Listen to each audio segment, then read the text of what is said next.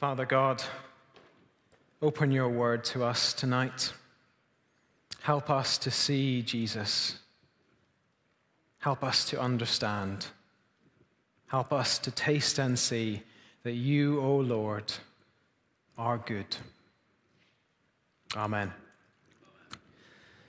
Well, just after 8 p.m., this service will be over. And some of us will have to leave immediately. Some of us will be able to stick around for tea and coffee, not have to stick around for tea and coffee. Please do stick around for tea and coffee because you want to. Some folks will set everything down and tidy everything up. But before too long, the music will have stopped, the lights will have gone out, and we're all going to have walked out those doors and left the building. So my question to you all tonight is this: what hope are you going to walk out those doors with tonight? What expectation of the future will you have when you leave here? And what is going to give you peace when your head hits the pillow tonight? What's going to comfort you tomorrow morning, Monday morning, with all its challenges? When the news cycle tomorrow is probably more bad than it is good, and when life just seems to get harder, but maybe not better. What hope are you going to walk out those doors with tonight? Well, tonight we are finishing our series, Taste and See. We've been looking at the whole of God's story in the Bible through the lens of some of the meals throughout the Bible. And we've been thinking about how each of these meals shows us something about God and shows us the goodness of our God. And tonight we are in the book of Revelation. And Revelation, you'll have noticed, it's at the end of the Bible, because it shows us the end of the story. It gives us a glimpse into the future when Jesus returns. And tonight, we will see in the book of Revelation the only hope that is worth walking out those doors with. So let's jump in to our first point. If you like to write things down in sermons, and this is the thing to write down, first point: this is the best wedding ever. In our series so far, we've seen the life of Jesus, we've seen his death, we've seen his resurrection, we've seen his new life. And in our passages tonight, we get a snapshot of what his future return is going to look like. 19 verse 7 puts it like this: "Let us rejoice and be glad and give him glory, for the wedding of the Lamb has come." Jesus the Lamb will gather his people, the bride, to him, and they will celebrate their union with a wedding reception like none before it, a wedding banquet more magnificent than anyone can imagine. And if the imagery of a wedding surprises you a little bit, please don't let it put you off. Instead, picture it. Picture the ideal wedding reception. Just imagine yourself there. Really see the dancing as the music plays, and hear the laughter amongst the buzz of conversation. Feel the cool evening air as you talk outside with friends. Smell the food as it is shared out on the tables, and savor the taste of it. Be refreshed by the drinks as toasts are made to the bride and groom and the new life they have together. Picture it. Because we so often make the mistake of thinking about Jesus' return as some kind of abstract, floating on the clouds kind of future. But taste and see the better reality of our future hope. We are invited to rejoice and be glad together, to eat of the fruit of the tree of life, to drink the water of life. Jesus' return, his wedding supper, will be tangible, physical, real. We're going to be able to taste it, to taste and see that the Lord is good. How blessed are those who are invited to the wedding supper of the Lamb. And in fact, this is a wedding supper filled exclusively with blessing.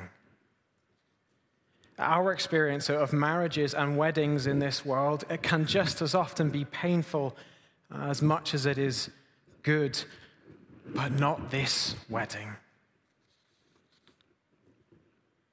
21 verse 4. At that wedding, he will wipe every tear from their eyes. There will be no more death, or mourning, or crying, or pain. For the old order of things has passed away. And again, really try and just hold that image. Really try and see the picture that's being painted here. You enter into the wedding banquet from a world full of pain, but God himself is there. And as he welcomes you, he reaches out to you. His hand brushes your cheek, wiping the tears from your eyes.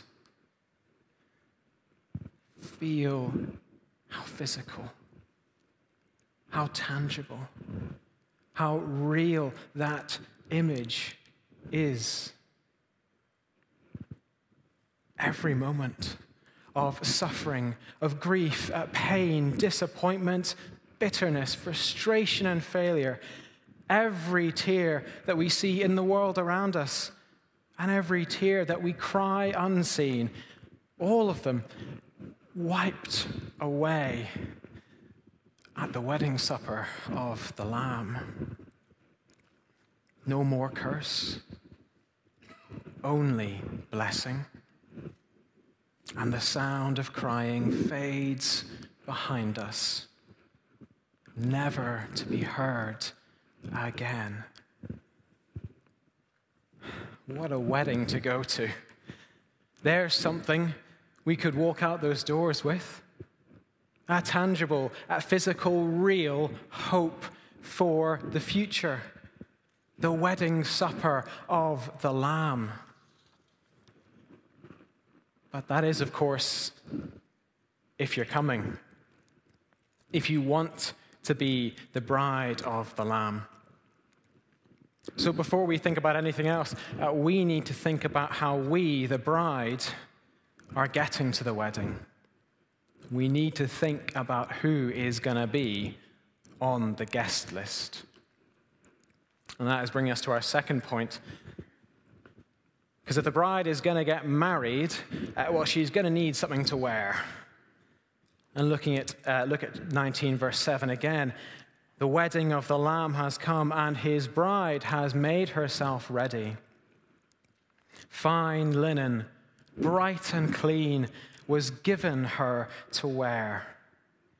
Fine linen stands for the righteous acts of God's people. Well, there's the wedding dress. Righteous acts like fine linen. And the bride needs them if she's to be ready. if we don't have these righteous acts, then I think the wedding's off. Then nobody's walking down the aisle, and we're not coming to the wedding supper of the Lamb. And that might really raise some concerns for us, because we might begin to think, will I need to earn that wedding dress? How many righteous acts do I need to get to the wedding supper of the Lamb?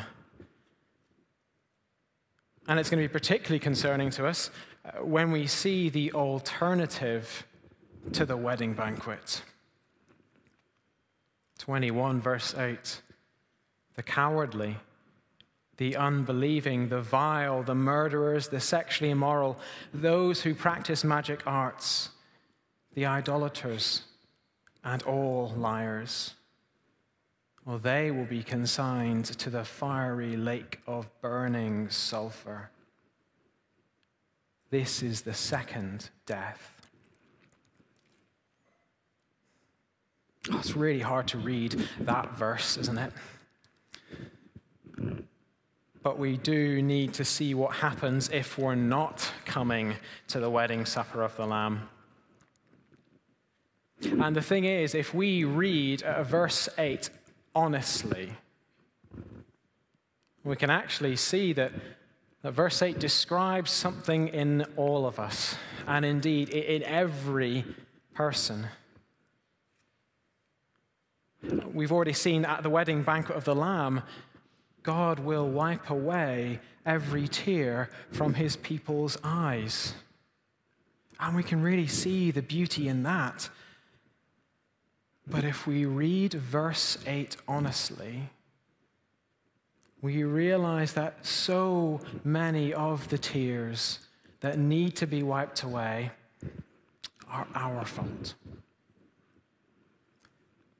So much of the death and the mourning and the crying and pain of the present world is caused by us and people like us. So if the wedding supper of the Lamb is going to be a place of true blessing, of exclusive blessing, without any tears, then we really shouldn't be there. Actually, we deserve to be in the fiery lake. We deserve the second death.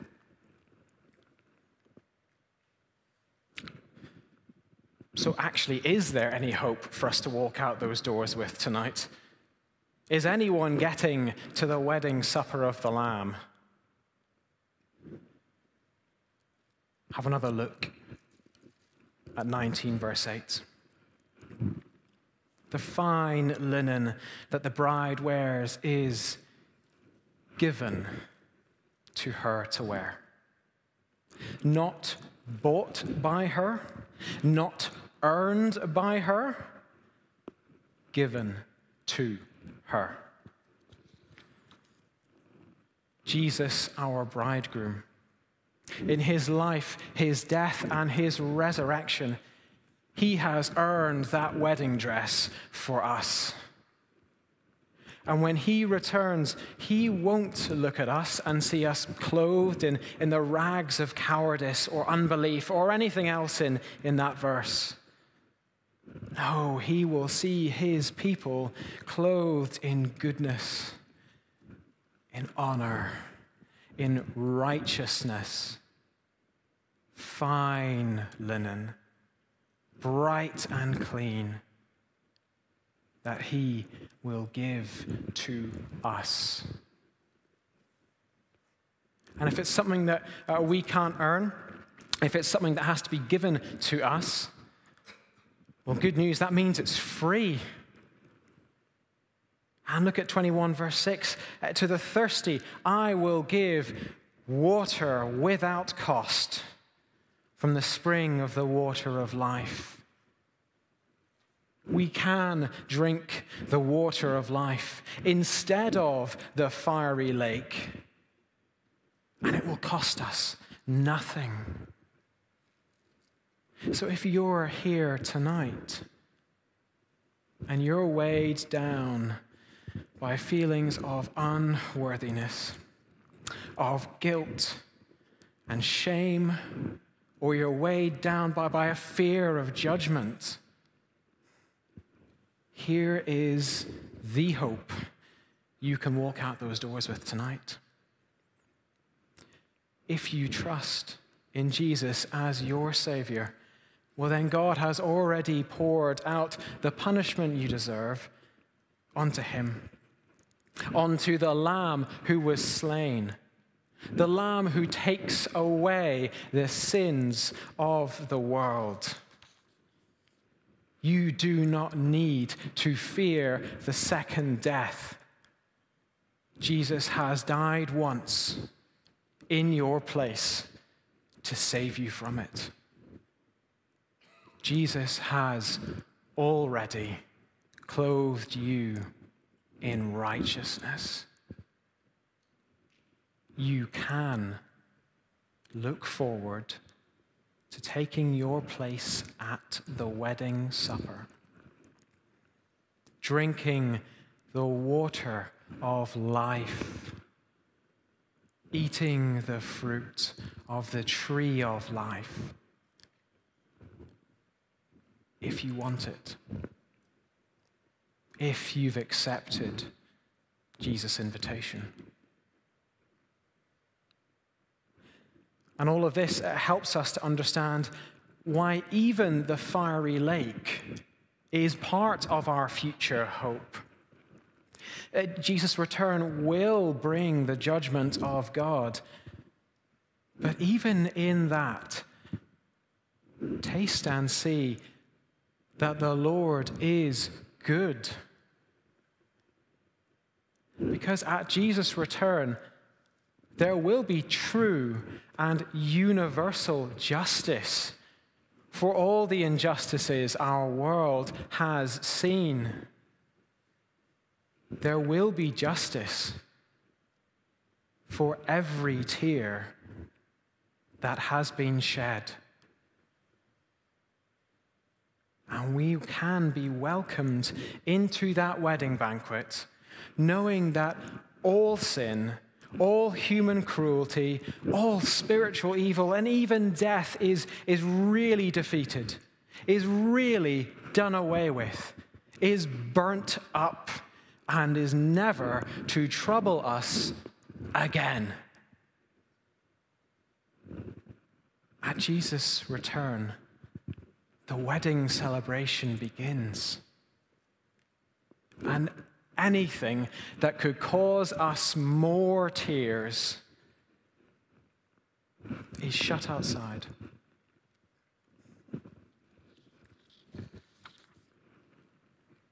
Doesn't that sound like something good to walk out of here with tonight? I really do hope you've RSVP'd to this wedding reception, but whether you have or you haven't yet, I do need to tell you about the venue. Look at it in 21, verse 1.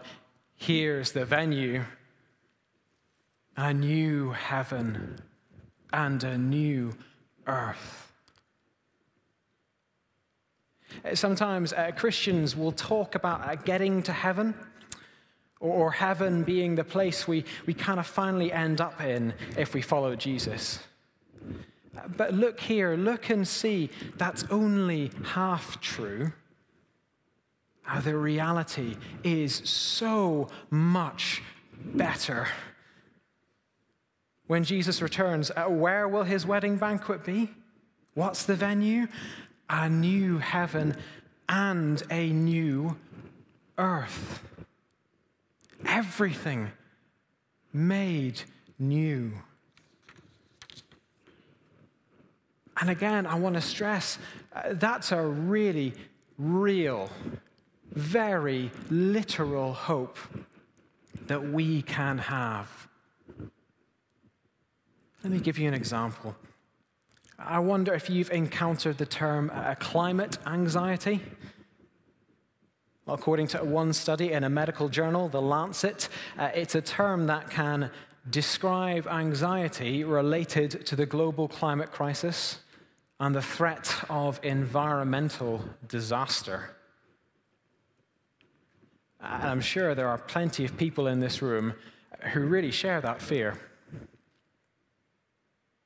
You may have even come from a country that is already feeling the detrimental effects of the climate crisis.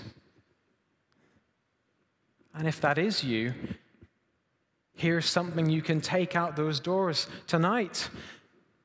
When Jesus returns, there will be a new earth, one without decay or pollution, without disaster, and unscarred by our mistakes. A world that is perfect and renewed and forever. And that doesn't excuse our responsibility that we have to look after the world that God has given us dominion over now. But it does give us hope that even though we've not looked after our world as we should have, and even if our world sinks deeper into crisis, there will be a new world. When Jesus returns, he will make all things new. And not just a new heavens, not just a new earth, a new Jerusalem, the city where God's people will dwell. Here's the bride. Here's the people of God, also made new. And we already have a picture of what that's going to look like, of what we're going to look like when we are made new. We see it in Jesus. At the end of the gospel accounts of his life, we see him after his resurrection. And Jesus is raised with the same body he had, but it's different somehow. It's a body that's forever, a body that's made new. And it's a physical body. And not just a spiritual one, it's tangible, it's real. And if we are in Christ, if we are followers of Jesus, well, then that is our future reality as well. So if you are here tonight and you're struggling with illness of any kind, if you know the fear or even the imminence of death, here is a hope you can walk out those doors with tonight. When Jesus returns, you will be raised as he was raised. You too will be made new, never to die again. Our future at the wedding banquet of the Lamb is one of everlasting, abundant, physical, real life of the kind that Jesus has right now. We will eat from the tree of life, drink the water of life. We will never be hungry or thirsty again. We will rule over God's world forever, finally finding our fulfillment in our work, fulfillment and purpose. This is a wedding party that's never going to end, in a venue that will last forever and is better than we could ever conceive of. But look and see the most wonderful thing about this new creation. Right in the center of the city, right where his people will dwell, is the throne of our God and of the Lamb. 22 verse 4, they will see his face, and his name will be on their foreheads. There will be no more night.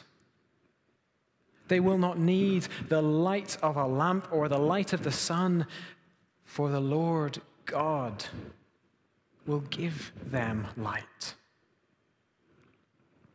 Finally,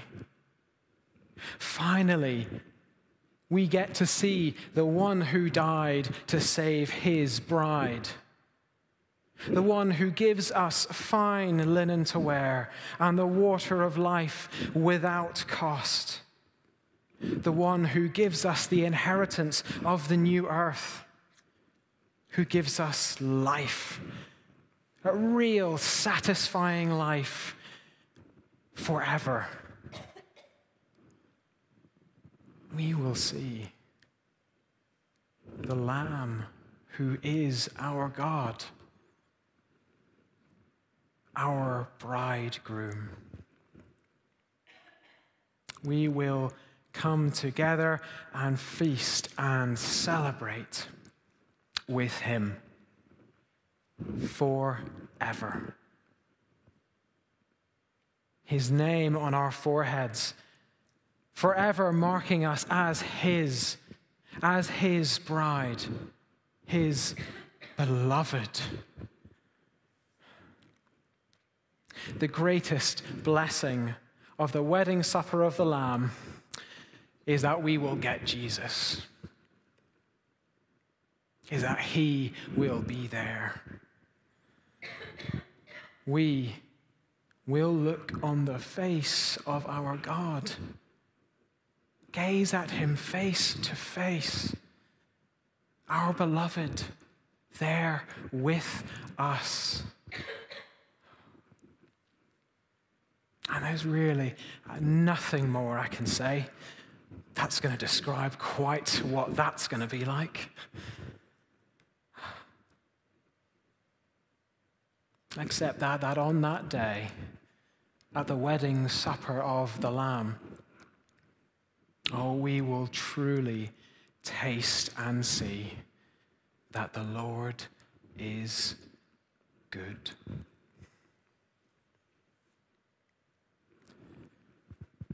So, in closing, do you have an answer to my question? What hope are you going to walk out those doors with tonight? If it's Jesus, if your hope's in him and in all that he will bring at his return, well, then you can walk out those doors and you can face whatever the world throws at you. Because whatever the world throws at you, you are the victorious, whose eternal future, eternal inheritance is one of life and blessing with Jesus, your bridegroom. But if it's not Jesus, if he's not yet your Savior, if he's not yet your God, please don't leave here without him. He really is the only hope that is worth walking out those doors with tonight. And if you ask him, he will be your Lord. He will be your Lamb, your bridegroom. your real living hope. Taste and see for yourself. He is truly, truly good. Let's finish in prayer.